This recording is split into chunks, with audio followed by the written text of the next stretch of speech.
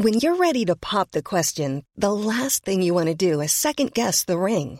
At BlueNile.com, you can design a one-of-a-kind ring with the ease and convenience of shopping online. Choose your diamond and setting. When you find the one, you'll get it delivered right to your door. Go to BlueNile.com and use promo code LISTEN to get $50 off your purchase of $500 or more. That's code LISTEN at BlueNile.com for $50 off your purchase.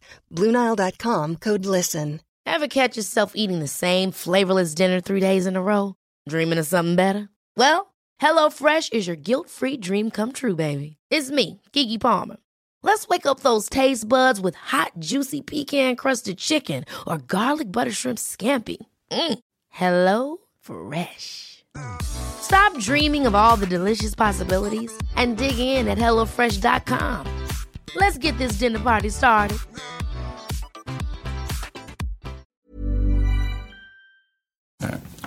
Matt, you look pretty smug. Well, mate, I've been winning. Have you? Winning at life. You tend to win a lot. It's not really fair, is it? A woman you love, she's having a baby, you can't wait. You used to win loads of money at poker. You own your own business. Probably own your own house. Anything else good?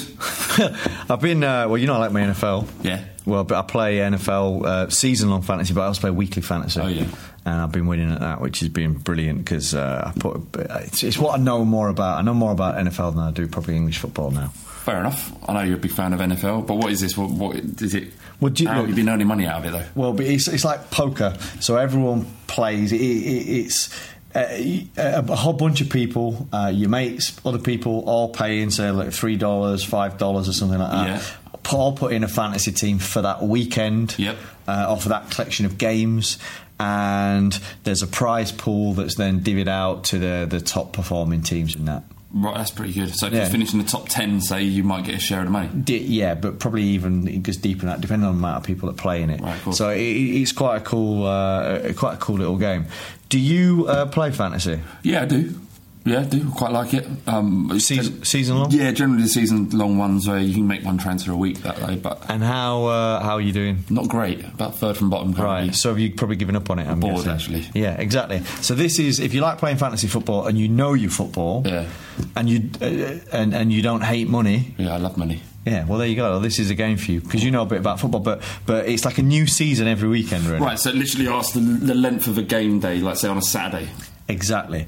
So it could be Saturday's fixtures and you make a team out of all the players that are eligible within that. You've got a certain salary, so you'd pick your team and then you'd go into a tournament with all the other people that have picked their teams, and hopefully your players score, keep clean sheets, etc., and you end up winning a bit of cash. So this is that DraftKings? Yeah, it's DraftKings, yeah. Well, there's a few out there, but DraftKings is pretty much the best. Right. And it's what I play on. So what we're going to do is, because I know the guys down there, and because I've been doing all right on the NFL one, what they've said is, why don't you see if you can do it at football? What? So we've got like a Ball Street one? Well, me and you, because you know more. I know about fantasy. You know about football. Yeah. You're the guy. I feel like this is all on me.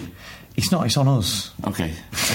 But you're going to be angry with me if we don't win. Yeah. Well, no, because right. Okay. So what we're going to do? As long as I try my hardest. Yeah, as long as you try hardest. All right. So what people need to do? People go to www. DraftKings.co.uk/Ball Street. So that's DraftKings.co.uk/Ball Street. Go through to that page and you come through to a little tournament and you sign up, you deposit some cash in it, and you get a free entry into a little tournament that we're going to be playing, which is called the EPL 20k Striker, where there's a $20,000, which is about 15,000 UK pounds, a 20,000 guaranteed tournament. That means there's $20,000 worth of money in the kitty, so you can play in this for free. Yep. And you pick your team, you compete against all these other teams, and if you rank, say, in the top 20 or whatever it might be, you can get some cash. Yeah, exactly. But there's also what happens if they beat us. Yeah. If they beat us, then they get to go. They get another free entry into another similar tournament, which is another shot at that kind of prize pool. What if I What if I create a team? Oh my God, why you're going to make things complicated here, aren't you? Just quickly, you don't have to answer, but what if I create a team that beats us? Do I get a free entry? Yeah, I reckon I might do that then. So double my chance. So we're going to put it to we need to set it up, but we're going to be called Ball Street or Long Ball Street. Yep. You can even add us as a friend on there as well. But yeah, what you do is go to draftkings.co.uk/Ball Street. It's very simple from there. Register, put in your team for this. It's like a Saturday EPL tournament, and people are going to choose a team and they'll go against us, mate. And I think that we're going to we smash them into the ground with my looks and your personality. Yep, we'll do all right. Does that help in fantasy football? I'm not sure. Probably not. And if you do add us as friends on DraftKings, don't message us. We're big time. We're not big time. Well, this is a competition, isn't it? Yeah. No friends. Okay. All right. So yeah, draftkings.co.uk/Ball Street. Go on there, and we'll see you at the far post. Win yourself some money. Long Ball Street. Lip it long, lip it long, lip it long, lip it long, lip it long, lip it long, the Long Ball Street.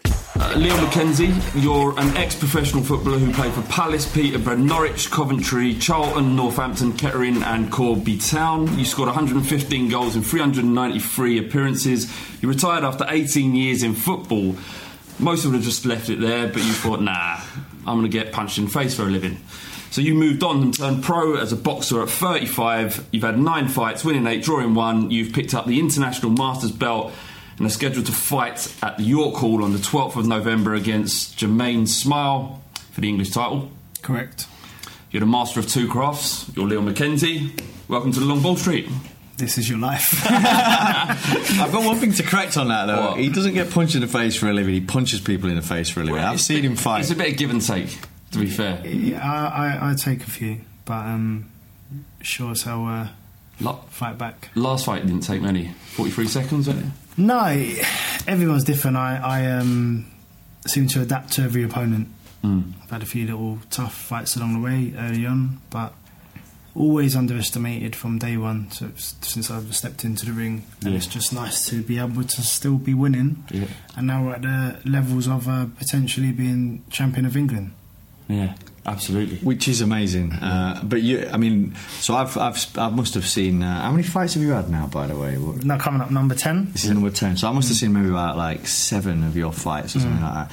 And you, a couple of them were wars, like where people have come in wanting you early on. Like what was that draw one? That Darren McKenna. That was quite savage. It was a good fight to have early on in my career because it was not only welcome to boxing, like the professional sport, it just taught me it's not always going to go. It doesn't always go your way. Yeah. You're not going to always be able to box neatly and so forth. But what that did show me is that I had the character to fight, and I didn't lose the fight. But it was a nice learning experience, and we've improved every fight. The main thing for us is improving every fight since we've started. Well, that's the thing. I mean, I remember that fact. There's been this beef on Twitter, hadn't there? Where I think when you just started fighting, and he'd been saying like, almost, what's a footballer trying to get into the ring for? Like, I'm not having that. Yeah, I mean, that's all. It's the same way. Even with the English champion now, he actually said a few remarks. Again, the whole cliche thing about this is not football, and I think what these guys are really missing to understand is that I've been in the gym from 7 years old, probably even before some of these are in, like, you know what I mean? They're probably still at nursery, literally. So regardless of this whole cliche about it's not football and blah blah blah, well, I'm winning and I'm fighting you next, mate. So I hope you don't come into the ring thinking, I'm just a footballer, because it's a whole different. It's just a whole different ballgame. If that's what he's thinking, then he's underestimating you, surely. Maybe him and his team are. I mean, when you have in the head, like if you've got that mentality and you're trying to use that psychological warfare to say, I mean, really, he's just a footballer. Do your homework properly before you start making judgments. Is all I say to anyone. I don't underestimate the champion, but I sure don't underestimate me. So, but that's the most clear thing that I think that I've got from the time that we've spent together and the time from watching you fight is that you're hard.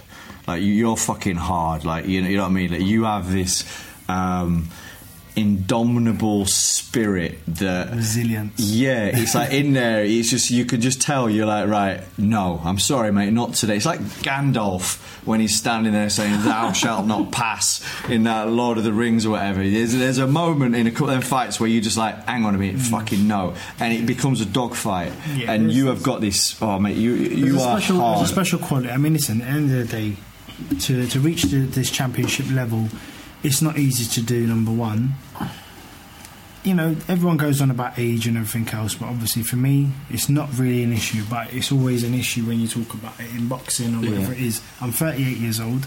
I'm fighting for the English title.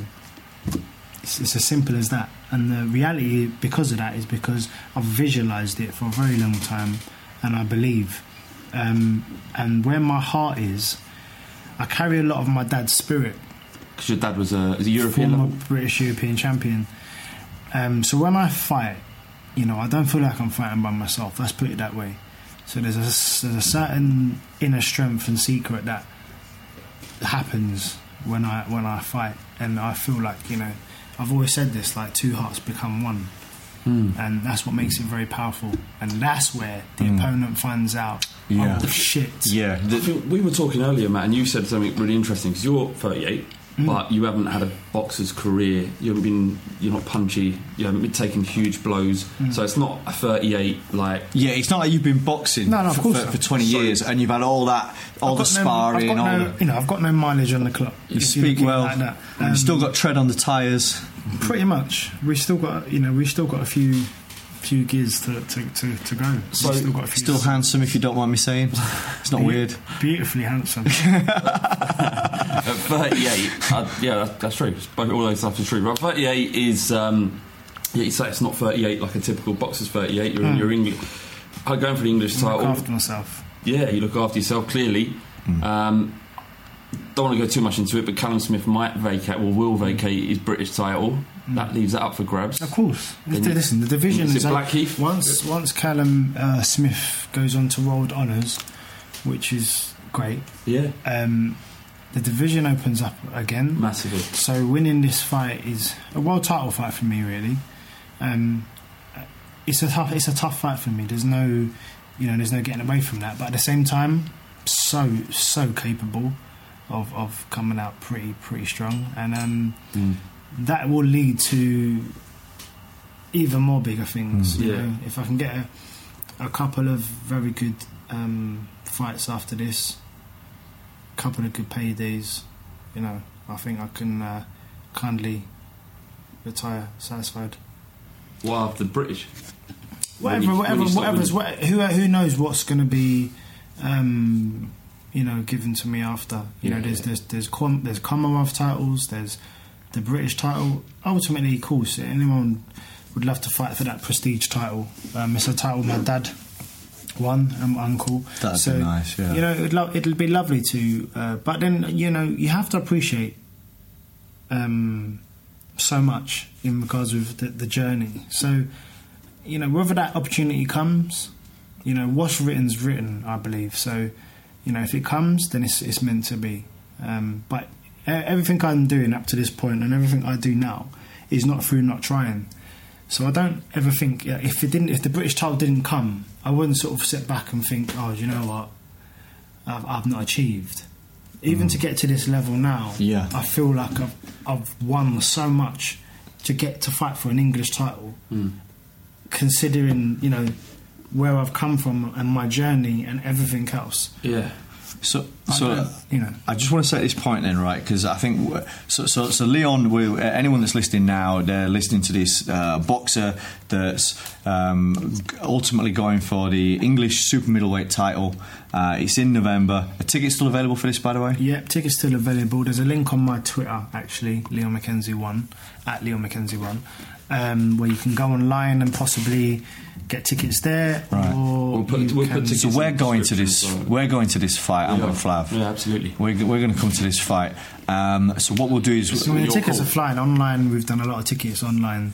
So we'll put a link on this. So if anyone that's listening to this, because I think that we're going to go back in a minute and start at the beginning, which is you growing up and then starting to play for Palace and stuff like that. And I think we'll end up coming back to the boxing in the end. But just want to say at this moment in time, you're going to enjoy this podcast. You're going to enjoy Leon, and you're going to enjoy the thought of coming to this fight and seeing this kind of history sort of happening. So we'll put a link in there. Absolutely. But your old man and your uncle were boxers, and so you essentially grew up South London?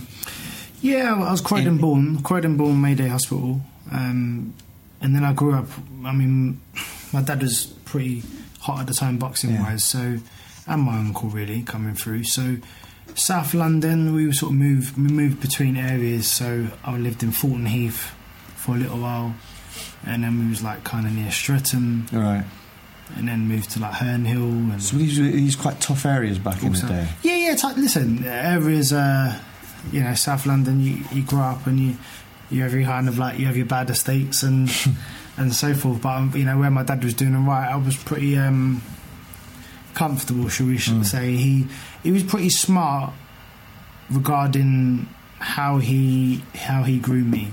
So when I initially went to him, I could have stayed in like those kind of areas, and I had like anything. I had like my bad set of friends, and I had friends who were just kind of straight down the middle.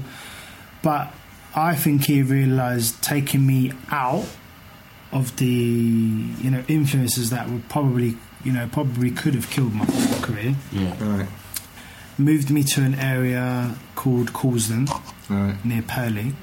And then all of a sudden, things just started changing a little bit. And then I was... How do you mean changing? Just I wasn't really being influenced as such with maybe the people that was maybe a little bit lost at the time that I was involved with and my friends. And when you're at school, you know what I mean? There's always going to be influences, and it's a way of growing up. It's life. Yeah, trying to work out right from wrong and... Exactly that. And I think the first time I actually got in trouble was, I remember actually, even when I did go to Causden, trouble will always find you no matter what. So it doesn't matter whether you move from this area or that area. It helps, but when it's supposed to happen, it's supposed to happen. But you have to go through certain things. So I remember that one time, and I was out with a group of my pals from school, and I was, for some reason, I was always getting sort of bullied a lot in my younger years, whether because maybe I've got a dad that's a boxer. I was just thinking, is it because of that? And everything else. Especially around 12, 13 years old, 11, 12. Oh, mate. Because I was changing schools a lot. So I was having to go into new schools, settle. And actually, it was a big group of black kids, actually. And I was at a school in Streatham. And mum and dad were living in a pub called the Park Tavern at the time. And boy, did I get bullied. Every day. Bang, bang, bang. What, physically? Physically beat up. Having to fight. Yeah, physically beat up. So it was around them times where my dad had a gym actually in the pub. Yeah.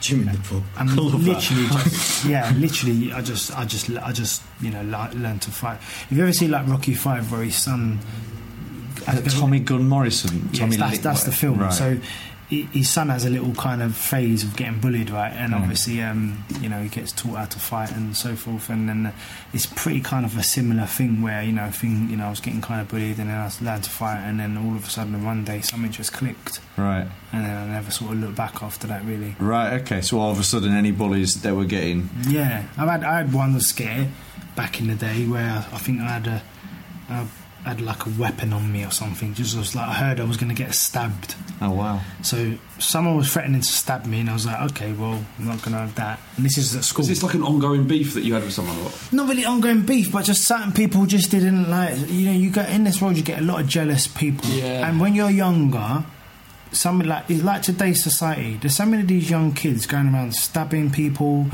Whether it's to do with a gang relation thing, whether it's to do with just a bit of ego, whatever it is. Not much to it. But there's kids that are losing their lives over bullshit, right? And it's so scary because culturally, like, it's the biggest. Like, I remember, and this is the honest truth, right? The person that threatened to stab me, I remember getting a bit like shook up from it, and I was like, okay, cool. When I actually got caught, the police came actually, and we got searched and we got put in a cell for a day, and I was like, just devo, like really scared and blah blah blah. This was like 14. Shit. And my dad came. I remember my dad coming into the police station, like giving me them eyes, and I thought, oh no, my life's finished. So that really scared me. So I never really got in trouble. Obviously, later on in life, I did for other reasons, what we can talk about. But you know, pretty much that kind of sort of changed me. But I know that from going through like these little experiences, it definitely moulded. And obviously in the background all of this time is you're like a flourishing footballer. You were on Palace's books at that time? No. Right. So I was playing Sunday League football. Were you always just standing athletic, or were you just good at everything? Yeah. You were, weren't you? Athletic, yeah. So I was the captain of my athletics team at Winterbourne School. Right. Was it speed? Just speed, just everything in it, heart speed or whatever you want to call it. Yeah, just a very sporty person. Right. Everyone that knew me was always very sporty. Some people just have that gift, don't they, where they're just very it's really annoying. Yeah, I don't know. I'm just blessed, but very dedicated. You can't not be dedicated. But sorry, that's what I was going to say. Going back to the point where the bully threatened to stab me. Do you know? Funny thing is, many years later, and I was playing professional football at the time, I might have been at Palace, just towards the back end of it, but I saw that guy again, right? Yeah. In Purley, walking. So he's a grown man now, and I'm a grown man. Right. You know, I stopped my car, got out the car, I went up to him. Yeah. And I looked at him. I said his name. I'm not going to say his name, but I said his name. And he was like, "Oh my God, how you doing, Leon?" Like, he goes to me, "Bloody hell, you've got so big." And he's like, I've never seen someone's face just drop and go white. Like, obviously I'm a different... Was he older than you? A couple of years older. Right, but that's a lot in school. It's a lot in school. Yeah. A couple of years older, but the time had come, you know, and that kid, you know, what he said to me at that particular time, and I was like... And I actually said to him, "Do you want to finish do you want to finish this again?" Like, I actually said to him, and he's like, "Leon, don't be silly." I'm serious, mate. He's like, "Seriously, mate, don't be silly." Blah, blah, blah. Never, you know, and that was that, you know. I thought, do you know what? Cool. Shook his hand, bounced, but it was nothing. It was nice to get off my chest. Yeah, it's like a line drawn on. So what I'm trying to say, the catch with that is that all these kids that keep going around doing all these stupid things, at the ages that they are, when they become men, they realise the pattern that they was going through, and you know, for him to kind of just be like, you know, now he's a grown man, so now his mentality is different. Of course, you know, right? He's more aware of consequences. So now the consequences, only he knew while he was become a man. The consequences are different now. Yeah. And he knew that, but some of these kids don't. So of course. I mean, you get to a certain age where you think, I can't believe I acted like that. Or you know what I mean? And you're regretful, mostly. So what I learned from that is he regretted it. Yeah. do you know what? Very quick. Yeah. Do you know what I think that the reason for a lot of that stuff, because it is a fascinating, you know, when you open the paper, you see on the news, this stuff happening often, isn't it? Well, around the world, but in London especially. I think it's fear, you know. I think it's people are actually scared a lot of the time, and people think that if they're feeling weak, then they've got to act strong to compensate for that, to mask that. Because a lot of times in schools, the people that are the ones that are the loudest, the ones that are picking on other people and are pointing out other people's faults, are the ones that are actually unhappiest themselves, you know. So I think a lot of times it's kind of people are scared, so they do something that's aggressive in order to then maybe make people fearful of them in a way. I would definitely. I've said this before. We talked about it when we met with Akin Fenwell, but I went to a school called Highbury Grove, which is notoriously rough. He was school, well, not school pals, but it was like the year below or the year above Bayo. And it was tough, really hard growing up. And I mean, you can see Flav now was that the cock of the school, like, obviously, you know. one way or another. And I found out that the only way I was going to get through it was to, if you can't fight, I couldn't fight. Certainly not in that squad. I ended up dead. Then you just be friendly. Just be kind. Just hope that no one kicks your head in. Because and there's another thing that just talking about bullies and stuff. You know, there's that cliche that you fight, you stand up to a bully. In my school, if you stood up to a bully, you get battered. And if you batter him, his mates come and get you. I saw it happen many times, and it's terrifying. That all goes on. I think it's got worse over generations. Yeah, for sure. Yeah. But you know, it's sickening the way the young society is going on at the moment. Something's got to clearly be done. You know, you're seeing things things get posted on Facebook all the time with these young girls getting absolutely beasted. And then you got like little shit kids laughing around with their phones, laughing. I'm telling you this now. It don't want to happen to me and mine. Of course, because. You know what I mean? There's going to be serious consequences. Do you know, it's true. And that's the sad thing, because when I watch these things, it breaks my heart. I've got 5 children. I've got 4 beautiful girls. Obviously, everyone grows up. Of course. And end of the day, you don't want to see no kids going through all these things on all their phones and but it's social networks. It's killed a big part of our society. It's a mad world, isn't it, right now? And I'm going to have a little girl soon, sad. and it is frightening about the world that she's coming into. You've got to protect her the best you can. All right. So you was playing Sunday League football? Sunday League football. Yeah. Just playing for school, county, and everything else. Like 15, 16. That. Yeah, and then do you know what? For the story was pretty funny, because I left school kind of just like messed up my GCSEs, to be honest. Like I was just so like, oh my god, like didn't really do too well in school, so that wasn't good. But when I left, I was just like, okay, I knew the Crystal Palace youth team's manager. His son went to my school at Woodcote High School in Causden, and got quite pally with him. Was he any good? He could kick a ball. I don't think he ever went on to sort of play, the kid, but nice kid. And we just spoke, and he was also said to me like, oh, my dad's been looking at you, sort of thing. Like I said, like, really? Like, okay, cool, great. Would you better give me his number? So just literally asked him for his number. When I left school, I was in a bit of a lost. Oh my gosh, what am I going to do? I'm going to go to college. I'm going to get a job. Like, what am I going to do? Obviously, football's not. I was pretty much 15 years old, or just turning 15. Did you have it in your mind that that's what you wanted? Well, I would have loved to play football, and I got declined from about 10 clubs. Right. Okay. Because I'd wrote for trials. Right. So you actually picked up a pen, wrote, and said, I want to come letters play. To every professional club to say, please can I have a trial? I'm playing at such and such, blah blah blah.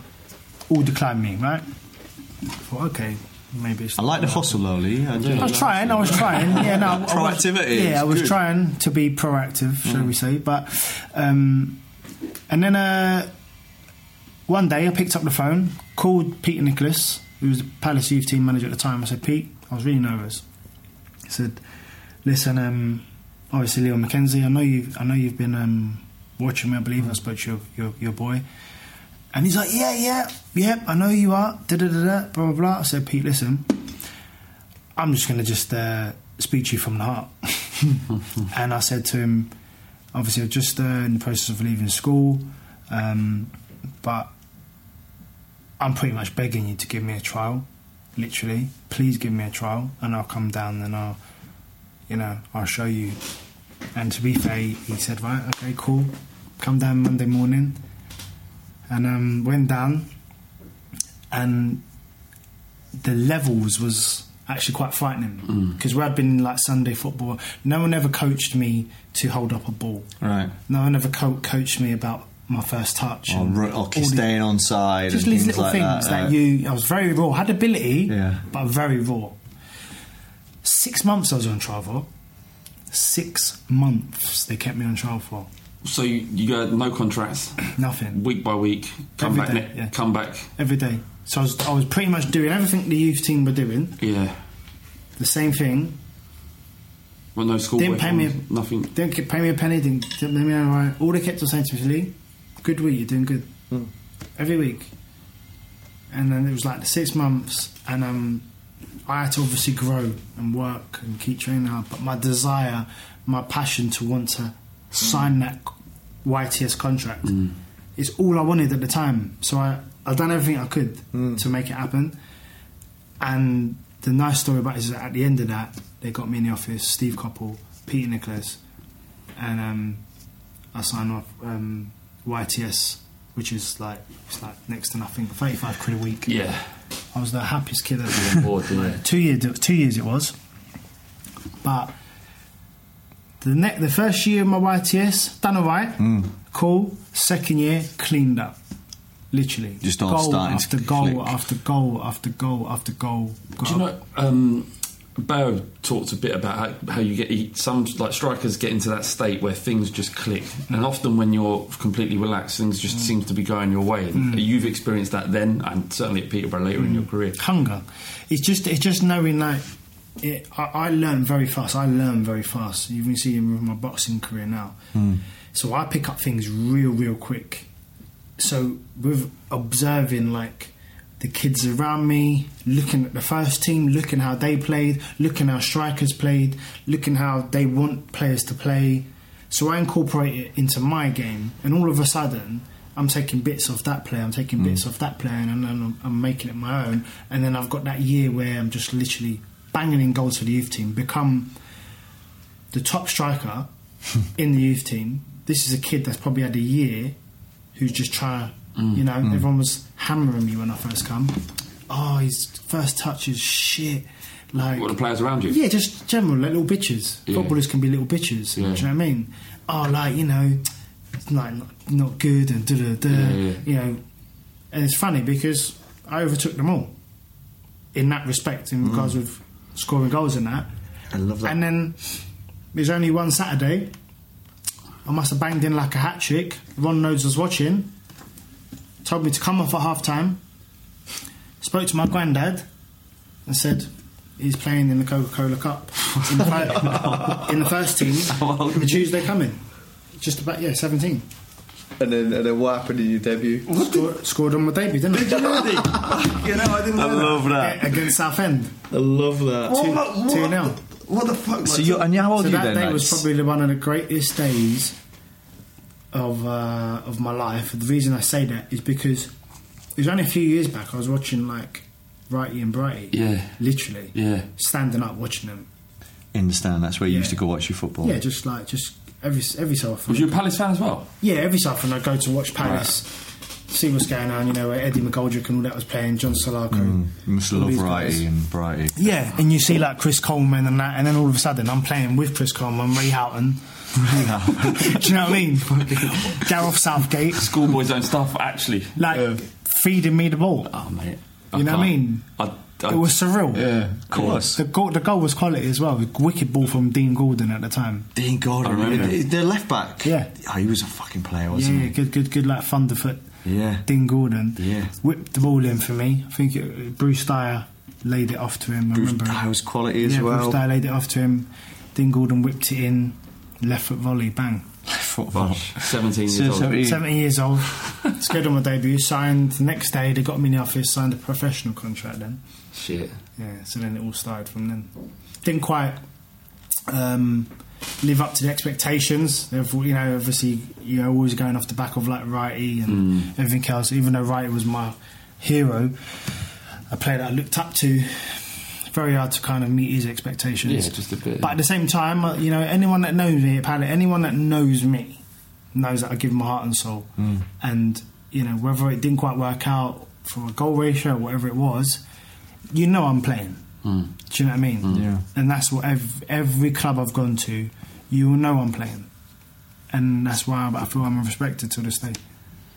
Yeah, I mean, for a lot of footballers, going from 17 and having a career all the way through, like I said, 18 years. Yeah, that's good right, 18 years, yeah. That's a long career for a footballer. It's decent because, again, you've got to look at the character building of it as well, because probably half of my career, I was in the treatment room. Yeah.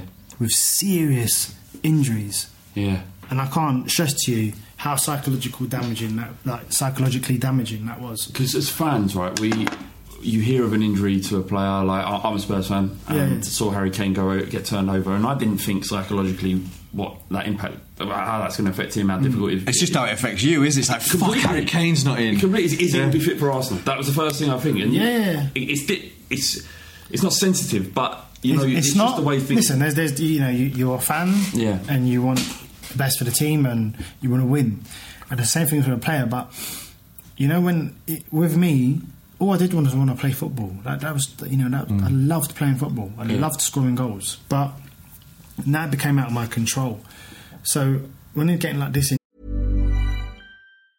If you thought the only way to get a more defined jawline with natural-looking results was through surgery, think again. Juvederm Volux XC is a non-surgical injectable gel filler that improves moderate to severe loss of jawline definition and can help you achieve natural-looking results with little downtime. Even better, this improved definition lasts up to 1 year with optimal treatment. No maintenance required. Improve jawline definition for a smooth, sculpted look with Juvederm Volux XC. For important safety information and to find a licensed specialist, visit Juvederm.com. That's JUVEDERM.com. Not for people with severe allergic reactions, allergies to lidocaine, or the proteins used in Juvederm. Common side effects include injection site redness, swelling, pain, tenderness, firmness, lumps, bumps, bruising, discoloration, or itching. There's a risk of unintentional injection into a blood vessel, which can cause vision abnormalities, blindness, stroke, temporary scabs, or scarring. Talk to a licensed specialist to find out if it's right for you. Hiring for your small business? If you're not looking for professionals on LinkedIn, you're looking in the wrong place. That's like looking for your car keys in a fish tank. LinkedIn helps you hire professionals you can't find anywhere else, even those who aren't actively searching for a new job but might be open to the perfect role. In a given month, over 70% of LinkedIn users don't even visit other leading job sites. So start looking in the right place. With LinkedIn, you can hire professionals like a professional. Post your free job on linkedin.com/achieve today. Ready to pop the question? The jewelers at BlueNile.com have got sparkle down to a science with beautiful lab-grown diamonds worthy of your most brilliant moments. Their lab-grown diamonds are independently graded and guaranteed identical to natural diamonds, and they're ready to ship to your door. Go to BlueNile.com and use promo code LISTEN to get $50 off your purchase of $500 or more. That's code LISTEN at BlueNile.com for $50 off. BlueNile.com, code LISTEN. Injury and that injury. I mean, my first bad injury was at Crystal Palace, and I'd done my knee.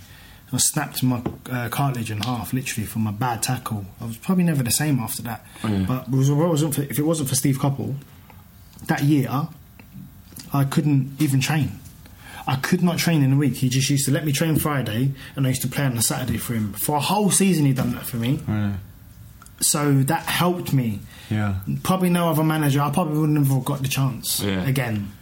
Do you see what I mean? So there's so much to do with man management, a manager that wants you to succeed, and then there's managers that will just think, no, he's not fit, forget it. So it's a really kind of interesting balance. But the psychological warfare I had, being injured quite a lot in my career, was demoralising. I think it's quite a common thing, isn't it? I know Jimmy Bullard, I've spoke to him before about having injuries and the toll that takes. And I guess that football's such a... it must be such an... I don't know, obviously, because I've never played at that level, but it must be such an exhilarating... experience when you're playing in the first team, you're scoring goals, you know, the best thing. There's no... I always... To be fair, I kind of lied when I made my professional debut, and I said, there's no better feeling than that, not even scoring goals. But I don't think I'll ever get that feeling of scoring goals. There were certain goals I scored, and you'll see me the way I am, I've just over-celebrated. That Norwich one, you were happy. Against Man U, Bob, crying out loud. Yeah, but the reason I over-celebrated like that is because it's just my passion. It's like, you know what, like, we're doing it.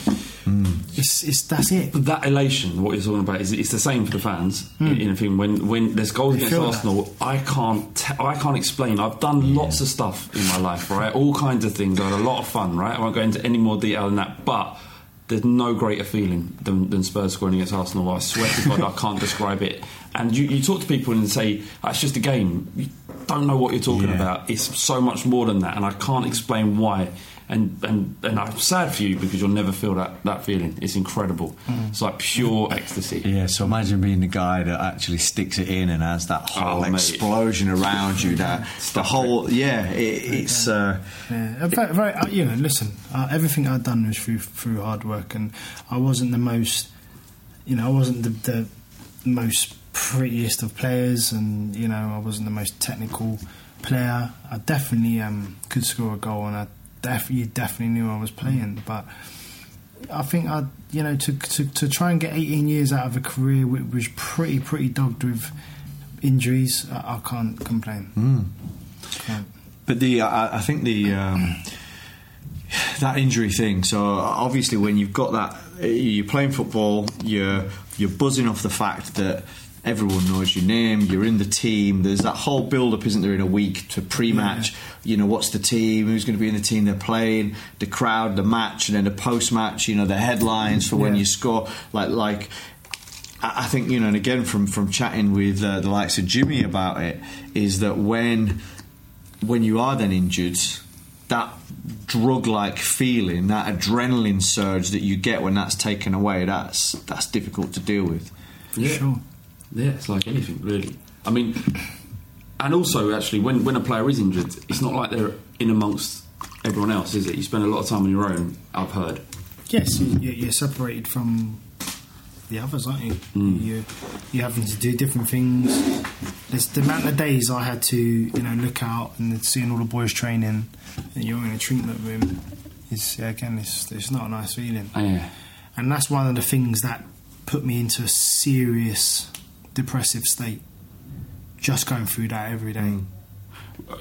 So was you aware that was happening? I was aware, but I didn't want to believe it. Yeah, because I'm pretty I'm a pretty proud person. So that's men though, isn't it? It is men, and that's why I speak so much today, and that's why I do so much on mental health today, because when I was going through the experiences, it's like, I would probably, you could say I should have gone into acting, really, literally, because you were putting on a performance to try and make everyone cool. Anyone that would know me, you ask any players I was playing with at the time, when I was going through my madness, they wouldn't suspect that I was like literally on my face. Yeah. Because I was just pretty bubbly, pretty loud, and but inside dying. Yeah, it's a massive issue. I've done a lot of work with Calm. Are you aware of Calm? Yeah, I've done the I was front cover for on the magazine. Yeah, I've done massive work. We did a lot of work around male suicide, and the major contributing factor to that is the fact that lack of communication, the pride thing, and just not accepting or wanting to believe that the issue is there. And sure, if you compound that by the fact that you're so you're susceptible to that, but you're also injured, and you're not being able to do probably the very thing that keeps you away from those demons to a certain degree. Yeah. And I guess we're talking about it's 2016 now, and there probably have been fairly decent strides in understanding of mental health and in acknowledgement and almost acceptance of it, but the football, if you think about how much the world's changed this last 10 years and how much the world's evolved with technology and how wisdom is shared now. In football, back in, when you were playing, say 10, 15 years ago when some of this stuff's happening, would that be right for years-wise? Yeah, full 15 years. Yeah, there's probably not much tolerance to that at all. You probably have no outlets, do you, at that point? There's no role models, there's no one that you can go speak to. And then when the generation I was playing at, for me to go and tell my manager I'm struggling mentally, all of a sudden you're coming out of that team straight away, number one. They'd be like, what? They'd probably try to get you out of the club faster than they got you in. Do you know what I mean? Yeah. So the difference is now everyone's very aware of mental health issues and what's going on with. I mean, they have to put more money into things now. There is money available, but whether they want to put it into mental health is a different argument. But I think more money can go into it to help. And again, the more people keep speaking, the better things generally will become. It's just going to take time. But I think about professional football and what I know from an outside perspective, looking in. You know, it's the kind of the mentality, the dressing room mentality, which must be quite laddish. Probably isn't tolerant or understanding of depression. And because of the world we live in, you can have intelligent people that are compassionate, and then you can have ignorant people who just really don't care because they've never experienced anything to do with mental health. They don't care, and it's like, well, you know what? It's not really. No one's really. I've got a problem in my family or in my life. So do you know what? Thank you, but no thank you, and that's fine. But it's not just happening in sport. It's an overall bigger picture. It happens. It can happen to the bus driver that works down the bus garage down the road. But where is look at Tyson Fury at the moment. So Tyson Fury is going through a mental health issue at the moment. I don't know what's going on, but he's going through something. Unfortunately for him, because of always the way he's conducted himself in the past, he's now being judged in a, you know, there's kind of, you've got the side that are kind of understanding, and then you've got the side that are like, you know, you've just been an absolute prick the last few years or whatever. Like, why should we have any sympathy for you, sort of thing? Really? Yeah, 100%. So he's getting it in all ways, shape, or form, because he's the world champion. So all of a sudden, the jury's out. But people have got to look at the bigger picture. Because if that guy wakes up dead, God forbid he doesn't, touch wood, all of a sudden your mindset will be different. Yeah, of course. You don't know what that person's going through, regardless of whether he's world champion or whether he's a train driver. Like, never be too quick to judge someone that is just trying to say, do you know what, I'm struggling. And this is my honest point. You can't judge people for coming forward to say, oh, I'm struggling. Whether he's champion of the world, whether he's a top striker, or whatever it is. Like, all these pointing fingers and judging, like, do your fucking homework first, is all I can say. Do you know what I mean? And the plus is, it doesn't matter who you are, depression's, you know. Listen, a business is a business. It's always the same thing. It's all the same things I hear. Like, you know, obviously Eddie Hearn has got a business to run. Ultimately he thinks about the fight. Does he really care about Tyson Fury? Probably not. Let's be honest. You know, if you want to be like brutal about it. It's the same thing with football. Football wise, just, you know, there's managers, and you know, if that player is not being a credit to the team, or if he's not going to be a plus to the team, all of a sudden that player's not really in his plans, because, you know, he's going through whatever he's going through. I haven't really got time for that. Maybe people should start having time for it. It is strange though, isn't it? I think that people are so selfish and so... It's money. Listen, a lot of it's money.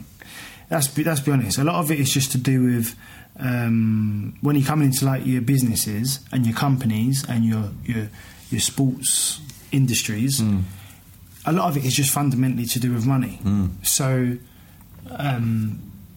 how you go about that, separating the business element into the personal, I don't really know. But something has got to be changed with the way people just say, like, oh, well, you know, just get on with it, like, you know, it's only, like, just get on with it, and like, just shut up. Before you say that, just shut up, because you don't know what you're talking about. Like, look at the bigger picture, and that's the honest truth. That's I get so irate about it, because it's like there's too many ignorant people. We've got so much to say about mental health, and you know, the couple of fights ago, the fight that I fought John McAllen, he tried to do the same thing with me. Oh, the Scottish guy. Yeah. So this was a very animated press conference where he was quite rude, wasn't he? He was using like a psychological kind of. He tried to psychologically hurt me. And he obviously had been going through Google. Obviously, he'd been going through all my like life history or whatever he's doing when he's at home in his little bedroom. So he was thinking, right, I can look at this stuff and then I can troll him on this stuff to get in his head. Maybe try and get in my head. So we start saying things like Suicide Leon and all these like big statements where you're taking it from a professional element into a personal. Yeah. And I'm gonna knock you out and put you back into depression and blah blah blah. And it's just embarrassing. I felt like sorry for him. Yeah. You know what I mean? Yeah. Not once did all the things he said, like he actually retired in his corner, and it all kind of, listen. It wasn't so much the revenge for him, because at the end of that fight, I still went over to him and said, "Look, all said and done, I wish you all the best." After everything, shouldn't have, but I did. Knowing you, if I'd have spoke to this guy and said, don't do that, I'm like, right, you're gonna have to fight him. Right, that's bad enough as it is. If you say that stuff and then you've got to fight him, there's no way that he's gonna let you win. You know what I mean? Because after that, there's no way you're going to let him win, is it? He could have been in there with three. He could have had three people in there. He done well for 2 rounds and blew up. It was as simple as that. He done well for 2 rounds and blew up. He wasn't as fit as me. He come with the wrong game plan. Very amateurish style. I would have given him 2 rounds, 3 rounds of the fight. But that's me being general. But this is the thing, and I think this is kind of consistent with you, is that you have this strength, this perseverance, this ability to kind of to keep going, to keep fighting, and I think that's something that's been that I can see in you, and that's echoed in many ways. For example, going to Palace, people saying you're not good enough, you're not as polished enough, and actually still turning up every single day and putting in the hours and putting in the work and ending up rising to the top of that. Now, you have fought back. I guess the lowest point for you came. Was it at Charlton where you were at? Right. When and obviously you made I guess your lowest point, and you fought back from that, didn't you? Yeah. I mean, listen, it's not no secret to say that I've suffered from depression for many years, and at the back end of my football career, which is probably at Charlton, I went through just a very bad situation where I come to I made a choice in my head where I come to it, and I didn't really want to be existing in this world anymore. I just had enough. I literally you could say, if you look at it boxing terms, let's just say I lost a few rounds. But coming out of that, yes, I tried to commit suicide. Yes, it didn't work out, and off the back of that, things actually got worse for me after that, believe it or not. So what I try to tell people is that even from that low, horrible, dark place that I was in at a particular time, then I went through all another kind of thing where I had to go into prison after that, and then after, you know what I mean, like just all these little things. It was just like, Jesus, like how much more can one take? Yeah. Like, they're not little things. Bro. This is. I've been an athlete all my life, and through driving offences, I gave someone my driving points, and I got put into prison for it. That's the reality. Yeah. Right. So whatever way you want to look at it, that is what happened. Made an example of me. Okay, brilliant, cool, judge. You see that fit? Okay, great, cool. Took it on the chin. Did what I have to do. Came out again a little bit lost. Then I'm came out, got lost, and then I'm going to get everyone to go through like another divorce.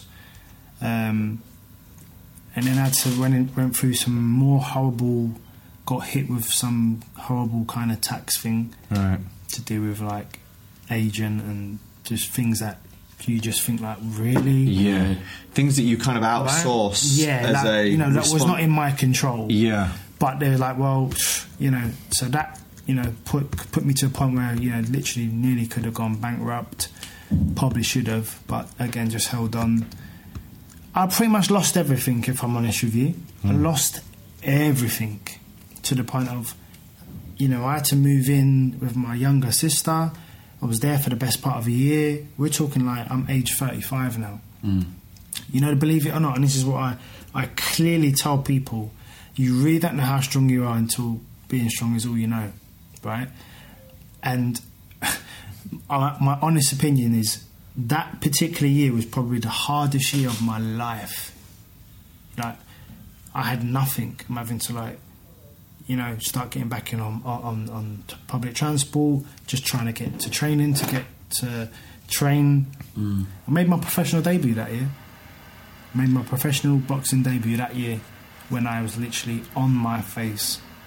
And so was it an outlet for you, or was it like a... So boxing came at a time, because everything in life, sometimes things are about timing. Yeah. But boxing came at a time in my life where it just is something I held on to. Yeah. Because I had nothing. Obviously I got my beautiful babies, blah, blah, blah, but listen, at the end of the day, I had to get up and keep fighting every day to try and succeed again for me.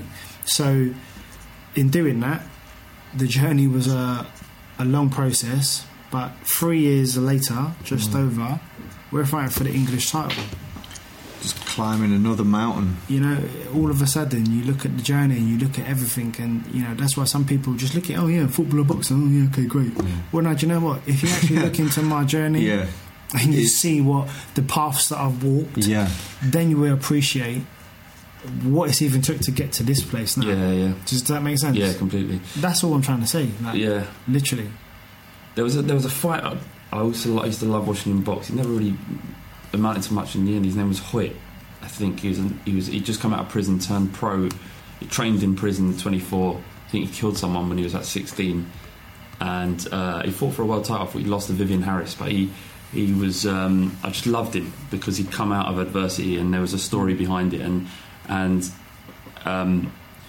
in terms of there's parallels in that you came from the darkest depths of your depression, as you said, the suicide attempt, but now to just get in a ring. And these stories are associated with boxing as well. And I wonder, just because I know you've got to shoot off, I wonder if boxing was actually perfectly suited for you at that time, because whereas football is a team sport and there's lots of people around you, and boxing is an individual sport, you've all of the attention of your father's attention because he's in your corner, and obviously the knowledge from your uncle Duke. I wonder if that was actually perfect, because then you can rebuild you build as a boxer and then as a person. It was pretty much a Rocky 5 story. You know when you just lose everything. Do you know what I mean? You just lose everything. They move back into their old little house, and it was along them lines. But obviously, I didn't have no wife and no kids around me, so I'm pretty isolated. I'm going into, I'm doing training, and my head's a mess, and I'm coming back to my sister's house and into a little room, and I cry my eyes out every day for the best part of a year. Because I'm now going through a divorce, I'm now worrying about this, I'm now worrying about that. All of a sudden, the reality of things becomes overwhelming.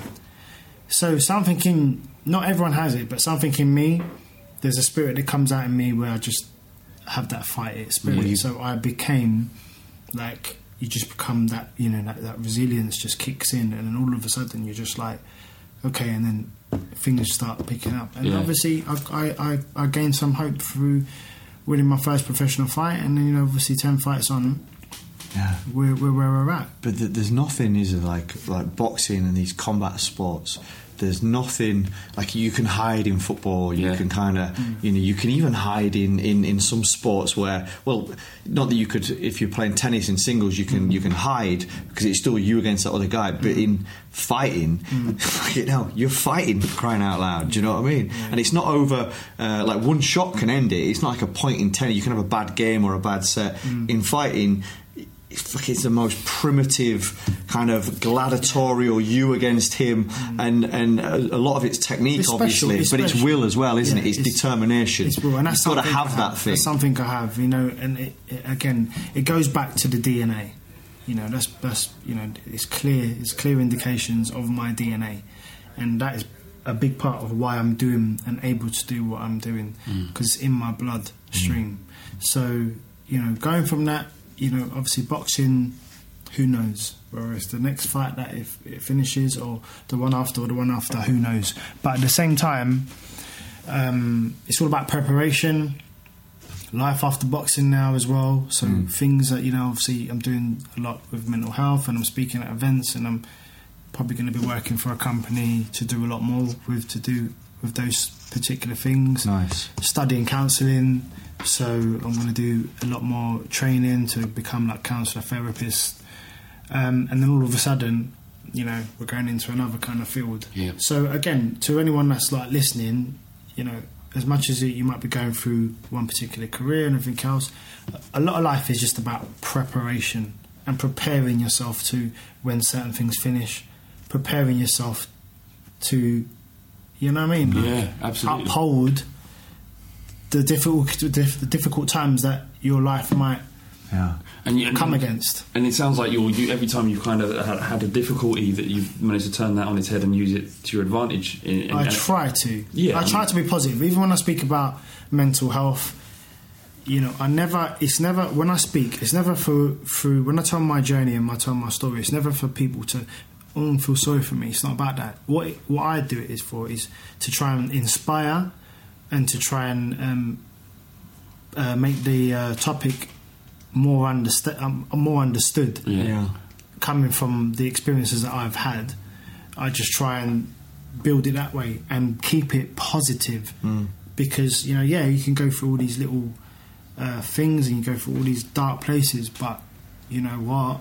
As much as there's many storms, there's also sunny days. Do you know what I mean? Yeah. Well, it's a fascinating story, and I think that you're a very inspiring kind of character in it. And to be honest, in this world now, like where, you know, we work with brands quite a lot, and a lot of brands that, you know, that whole underdog, that whole plucky, resilient thing, I just feel like almost like a brand should really kind of get involved in you. Like, there's beautiful stuff. Like, can people it's like sponsor like you? Like, is that something? Like, yeah. So listen, obviously, I get sponsored every fight. I try to kind of do that by myself, and then I've got my cousin who does a lot with Team Mackenzie. Yeah. But we're still trying to secure one more sponsor. That's what helps me. You know, helps me with my training for the next fight. Yeah, helps me with so much, obviously, because, you know, I'm giving my all for this particular moment. So any sponsor, you know, any sponsors, I've got a brochure actually made, but any sponsors, again, you know, contact me, you heard the man. Anyone out there, you want to be on the shorts for this historic fight, for this next fight, and the next fight in the journey of Leon, then get in touch with us or check out, and we'll put in touch. But yeah, listen, any you know, it means a lot, and the people that have sponsored me already, so grateful, and because it's helped me with training and the journey along the way. It's very difficult otherwise to do it without other people's help. Yeah. Have you tried Raynham Steel? I seem to sponsor every boxer under the sun. You're not seeing that? It's usually have to be from East London. Yeah, typically Raynham. Yeah, I've seen them a lot. Yeah, so you see them always at boxing. You see them on the football things as well. Actually, just Raynham Steel. It's like it doesn't really seem a consumer. Yeah, I know. What would you do with that steel? I don't know. Yeah, one, isn't it? Who knows? But you know, I don't like to get into a kind of desperate, oh, please sponsor me kind of thing. No. Someone's got to understand my journey, and someone's got to believe in what I've tried to do and what I'm trying to do. Once you get that, it becomes different mental. You're on a journey together then. Do you know what I mean? The mindset's the right thing. And most of the people that do sponsor me is generally just been through good-hearted, saying to me, do you know what, you've inspired me. I think you're doing fantastic. Yeah. I want to be a part of it. There you go. Yeah. That's like, you know, that's brilliant for me, because not only am I seem to be helping people when I don't really know it, but also that, you know, they're wanting to sort of help me succeed as well, and that's really credible. Well, we're in your corner, mate. Anyway, absolutely. I was going to ask about because one thing. I mean, by the way, check out Leon's Snapchat. Instagram as well. Yeah, so my Snapchat is LMacBox 2 box. So box to box, LMac box to box. Instagram Leon Mac Insta, and Twitter is Leon Mackenzie 1. And there's some great content on there. I mean, you're a fucking beast in the gym. Like you are. Like I watch that for ideas for kind of workouts and stuff like that. And I just like going and seeing what your dad puts you through at times, because it's brutal. But you were sparring with Chris Eubank Jr., weren't you, recently? And you know, he looks like he's a pretty fucking good up and coming fighter to me. How did that go? He's a strong boy. He's at a very, very good level. It was a bit of a war, so there wasn't a lot of boxing going on. It's a fight. Yeah, he's a pure fighter. Right. Pure fighter. But I think, you know, after that spar, the respect was there. He gave me a lot more respect after, rather than before. Yeah, 100%. But yeah, listen, to be an honest man, it got the better of me, I would say, in between a few little rounds. But I sure as hell made him know I was there. Saw a little bit of it, but earlier it was pretty intense, but it was good. It was a good experience for me. You know, I pretty much spar with everyone. It's just, you know, sometimes you have to sort of push yourself to certain levels. I mean, I've sparred with you, like, you know, James DeGale and so many other good fighters out there that, you know, you just push yourself. But I think when I sort of told the Eubanks my age, or my dad told the Eubanks my age after, because they wanted to maybe do it more regularly, sort of get us down to twice a week. Yeah. So obviously thought you were a pretty good test then, and good. Just, you know, obviously I can fight. So, but obviously when they said like my age, it was like, yeah, Mr. Senior sort of mouth dropped. Really? Yeah. Because now all of a sudden it's like, oh, like you're close to 40, and you're like, you know what I mean? So yeah, the perception changes, you see. So it's funny, isn't it? Yeah. So they invited you back or what? Yeah, no, I can go back whenever I want. They said we can go back. Ideally, when I went probably to him, I wasn't at my fittest and I wasn't at my sharpest. So ideally, I'd like to go back there a little bit more fitter, because it saves him obviously bombarding me in the corners, like literally doing most of it. But other than that, it was cool. It was pretty fair. I hit him. I gave him some good shots, and you know, it is what it is. Like, it's good. I enjoyed it. We'll go back. Superb, Leon. Thank you so much. Pleasure. It's been fascinating. Yeah. Really, really good, and really helps us because people love listening to this stuff, and it's not often people inside. Oh, they do. I promise you. It's not often you get to sit in, and I know you're very open. And you have been in the past, but I'm really grateful to sit down with you for an hour, and it's been really interesting. Remember, if you have the time, please leave a review for Along Ball Street. Rate us and help us. Yeah, please. Like, I'd love to see like the reviews, and if you're listening, I hope you've understood like what I've been trying to say and everything else. So yeah, man, get onto the Ball Street. That's it. Movement. And look, even if you've listened to this one because you like Leon and you want to listen to more him talk, but we've got plenty of other stuff as well. We spoke to Michael Dewberry, Ian Wright, Sam Parkin. Who else? I don't know. I can't remember. We had MVP Michael Venom Page. If you like. Greco. Michael Greco, Beppe Extenders, if you didn't know. We've had sports lawyers, but just go back and listen to them. Most of them are evergreen, so they don't age or date. Right. So, all right, thank you. And mate, honestly, like you are someone that that I look up to, has been and someone that I would never, ever, ever, ever want to fight. Or for you to ever be angry with me. Leon, I do have a question, right? And I was thinking about whether or not to ask this. In fact, out of everyone that we've had on the podcast so far, right? Who would you most like to fight, and who would you least like to fight? I'd most like to fight Ian Wright. What? Spurs fan. Standard. Although, would you windmill him? I don't know what I'd do. I can't take Ian Wright, can I? No. Most like to fight probably a sports lawyer. I reckon I could have a go. Yeah, he killed a sports lawyer. I've got two questions, but I'm collecting a team of people that can back me if I need to in a difficult situation. So given the fact we've spent an hour together, we've made a connection, are you ready to back me when the phone call comes? Could be anything. Michael Venom Page has also said he's going to turn up if I need him to. Yeah, it's not a problem. Yeah? Not a problem. So I've got a boxer and you've got the Beast who said he's in your corner. Yeah, the Beast as well. I've got no problems at all. Yeah. The question I was going to ask you is, if I got one punch on you, what's the likelihood, how long would I last in a boxing ring, do you think, given the fact that I have zero ability as a fighter? You're talking a couple of digs and that's it.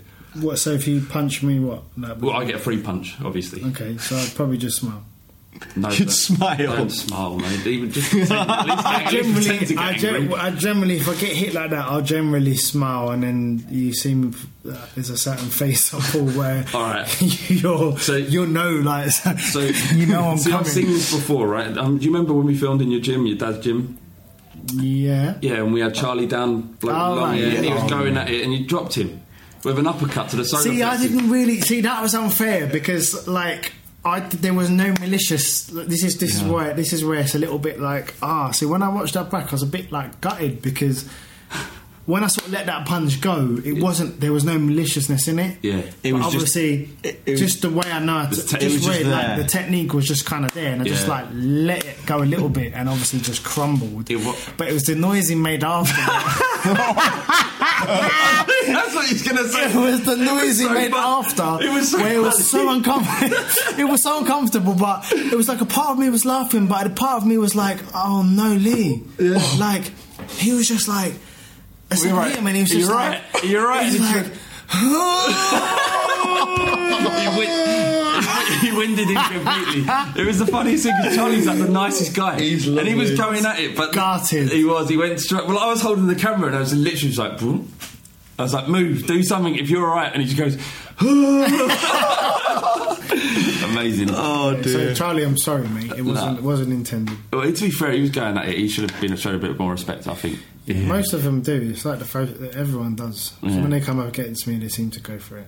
Mm. It's funny though, isn't it? Like I know a guy who is a Brazilian jiu-jitsu black belt. He's done various kind of martial arts, and I sometimes train with him, right? And every now and again, I'll be doing weights, and I'll be feeling kind of all like full of adrenaline, and I'll be like, "Hey, mate, way like that," and he's just like, "Don't," he's just don't because I can't do that. It's just I will just grab you and it's a different, like when it's a professional, like we have the odd wrestle at work, but you just can't help it. It's what you're trying to do, isn't it? Is to just hit them shots and it's gonna hurt me. So yeah. Thanks so much, Leon. Yeah, nice one, Leon. See you at the far post. See ya.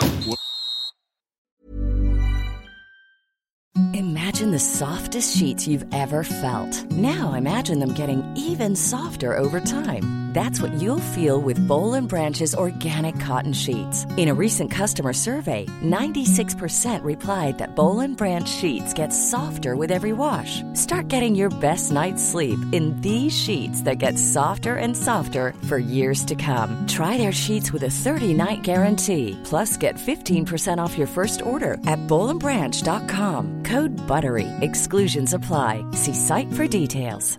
Even when we're on a budget, we still deserve nice things. Quince is a place to scoop up stunning high-end goods for 50 to 80% less than similar brands. They have buttery soft cashmere sweaters starting at $50, luxurious Italian leather bags, and so much more. Plus, Quince only works with factories that use safe, ethical, and responsible manufacturing. Get the high-end goods you'll love without the high price tag with Quince. Go to quince.com/style for free shipping and 365-day returns.